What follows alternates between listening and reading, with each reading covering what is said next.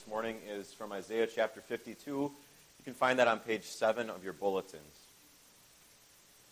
Awake, awake, O Zion. Clothe yourself with strength. Put on your garments of splendor, O Jerusalem, the holy city. The uncircumcised and defiled will not enter you again. Shake off your dust. Rise up. Sit enthroned, O Jerusalem. Free yourself from the chains of your neck, O captive daughter of Zion. For this is what the Lord says. You were sold for nothing, and without money you will be redeemed. For this is what the sovereign Lord says. At first my people went down to Egypt to live. Lately Assyria has oppressed them. And now, what do I have here, declares the Lord? For my people have been taken away for nothing, and those who rule them mock, declares the Lord. And all day long my name is constantly blasphemed. Therefore my people will know my name. Therefore in that day they will know that it is I who foretold it. Yes, it is I. This is the word of the Lord. I think you all know that I am not a scientist. You can probably figure that out pretty easily. And one of the results of that is that I don't know anything about the gas carbon monoxide. The only thing that I do know about it is that it's annoying and it frustrates me because of carbon monoxide, we have to have those little carbon monoxide detectors, right? And what happens when one of those battery goes low? You hear the annoying beep, beep, beep, beep that you just can't find.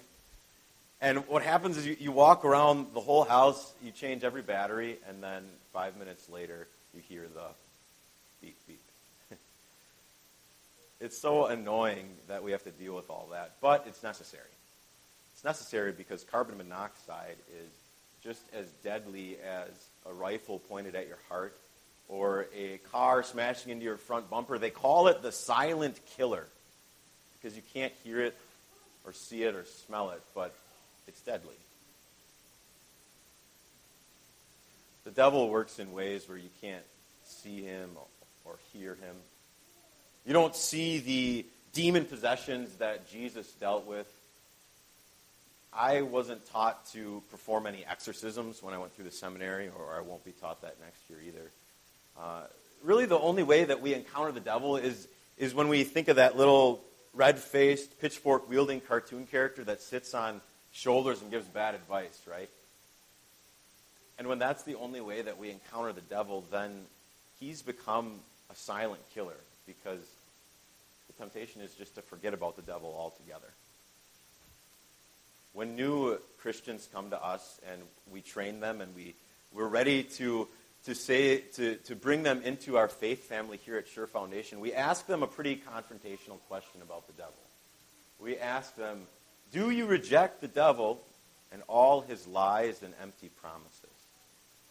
We're so upfront about the devil right there at the beginning of their sainthood because we want them to know about the devil's real power and real activity in their lives.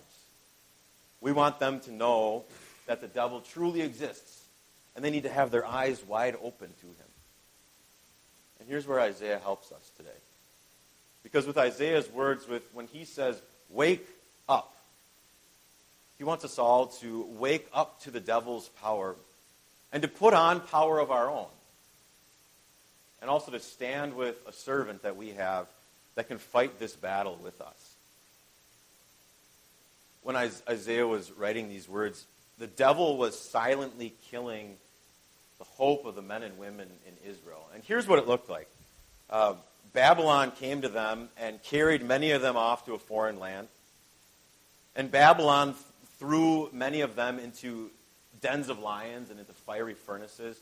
And Babylon completely controlled them and walked all over their backs. Babylon loudly killed the Israelites.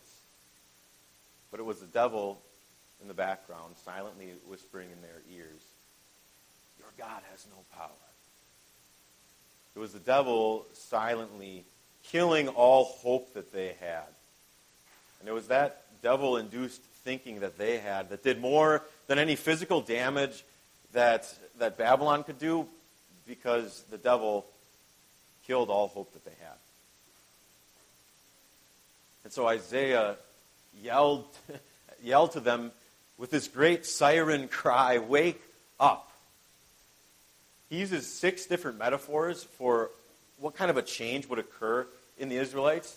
Those are in verses 1 and 2. Let's just kind of count them up quickly. He says, "Awake, clothe yourself with strength, put on garments." And then go to verse 2. He says, "Shake off your dust, rise up, sit enthroned, and free yourself." I guess I mentioned 7 there, but rise up and sit enthroned are kind of the same. Let's just focus on one of those today, just how he says, "Put on your strength." Each one of these different metaphors shows a little bit of a different nuance of the change that was going to happen in Israel. And when he says, "Put on your strength," there's no other way that they could have thought of this than to think back to the strength Yahweh showed them, the power Yahweh had. They'd think back to how Yahweh, with a great, powerful, outstretched arm, led them out of Egypt and guided them with a tornado of fire and a hurricane of cloud. And they'd think back to how Yahweh had risen up many kings and judges that went through and drove out all their enemies from the promised land. They would have seen Yahweh's great power. But startlingly, somehow, the devil got them to forget about all of this. The devil is powerful in his sneakiness, I think. If I asked you to list King David's sin, you might shout out or write in your bulletin, "murder" or "adultery." And I'd say, amen, for sure. But you could have also written laziness. Because David should have been out fighting with his troops, and instead he was sitting in his cushy palace, getting bored and lusting. And then he lied and he deceived and he committed adultery and he committed murder. He racked up a really impressive list of sins, all because the devil was sneaky and held out that temptation of laziness. The devil's power really is in his sneakiness. You know that he prowls around like a roaring lion. A roaring lion isn't very sneaky, but a prowling lion is. A prowling lion doesn't make his existence known. You don't see it. And in the same way, the devil prowls around so you don't see him. And you forget about 2 things. You forget about the power you have against him and the power he has against you. Because the devil tries to get you to forget about God's word and the power it has in your life. And so when you leave your house at the beginning of the day without God's good gospel on your heart, you become like the weak and the injured prey that the devil so easily traps. You get pulled down and torn apart, and the devil oppresses you and walks all over your back, and then he roars. Because then he roars in triumph over a saint defeated. And so Isaiah says, wake up. Wake up to the devil's power. Put on your own power. Put on God's power. And that's in the Word. God, in the book of Ephesians, he tells Paul to write about his Word in a way that's very powerful.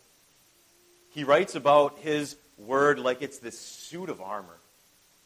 This thing that can stop any attack. He says you read his Word and you see its truth over and above the devil's lies, and you put on this thing called the belt of truth. And then you read his word and you see how good it is, how wonderful it is. And you put on this thing, you adorn yourself with the breastplate of righteousness. And then Paul says you lace up these shoes, the shoes that equip you to go through your life totally ready to defend any attack. And he also says you pick up this thing, you read God's word and the Holy Spirit works faith in your heart, and you pick up the shield of faith, which is Jesus. And you hold it up and Jesus extinguishes every single flaming arrow that the devil shoots your way. God's word is powerful. after the Israelites went through their great awakening and saw how much power God had for them, they would have seen how Yahweh had stood with them in the past and how he was going to stand with them in the future. Look at verse 4. Isaiah writes that God speaks. He says, "At first my people went down to Egypt to live. Lately Assyria has oppressed them." So here God is recounting Israel's oppression history. First Egypt, then Assyria, now Babylon. And Yahweh says, I'm not going to abandon my people. He opens up the door and he sees the big brother Babylon beating on little old Israel, and he says, whoa, what do I have here? This won't do. I need to stand with my people. And so he says, I'm going to make my name great. I'm going to make everybody know my name.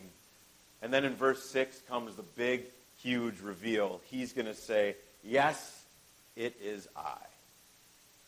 This is really a big biblical phrase. It's amazing that God would say this to people, to humans.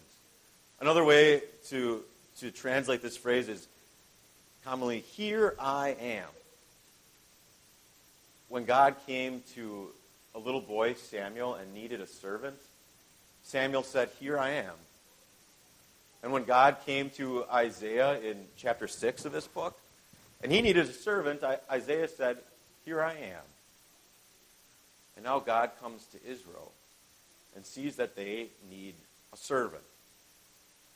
And he says, here I am. Here God is to serve those people. And just a few short verses later, after Isaiah 52, we get Isaiah 53. This huge gospel-centered, messianic-centered section where Jesus is written all over those verses. And we see that Jesus, the suffering servant, will come for Israel and has come for us. And in Isaiah 53, we see that Jesus suffered and died and then was exalted. And just like Israel suffered in their oppression and their hope had died, they would be exalted to a new place. It would be a great, great change, 100% different. A man in the United Kingdom a couple of years ago thought that he could change his children. He has 3 grown children, and he wrote this email to them. He said, it's obvious that none of you has the faintest notion of the bitter disappointment each of you has dished out to us. I don't want to talk to you until you've changed. I'm bitterly, bitterly disappointed, Dad. I read that and I thought, wow. Not really a whole lot of love there. It's pretty harsh. He tried to change his children with tough love. And I don't think it's going to work. Yahweh doesn't do that. Yahweh changes us in a much different way. He melts our hearts with steadfast love coming from a servant who stands with you all the days of your life. Your servant Jesus laid his powerful arm on a splintered beam of wood for one day, and he gave you power for all the days of your life.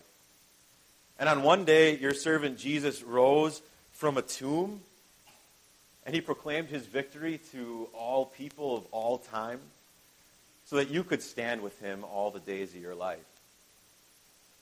And on one day, Jesus is going to come back to this earth with his arms raised triumphantly, and you'll be caught up and you'll meet him in triumph, so that you on that day can be a saint triumphant for the rest of your days.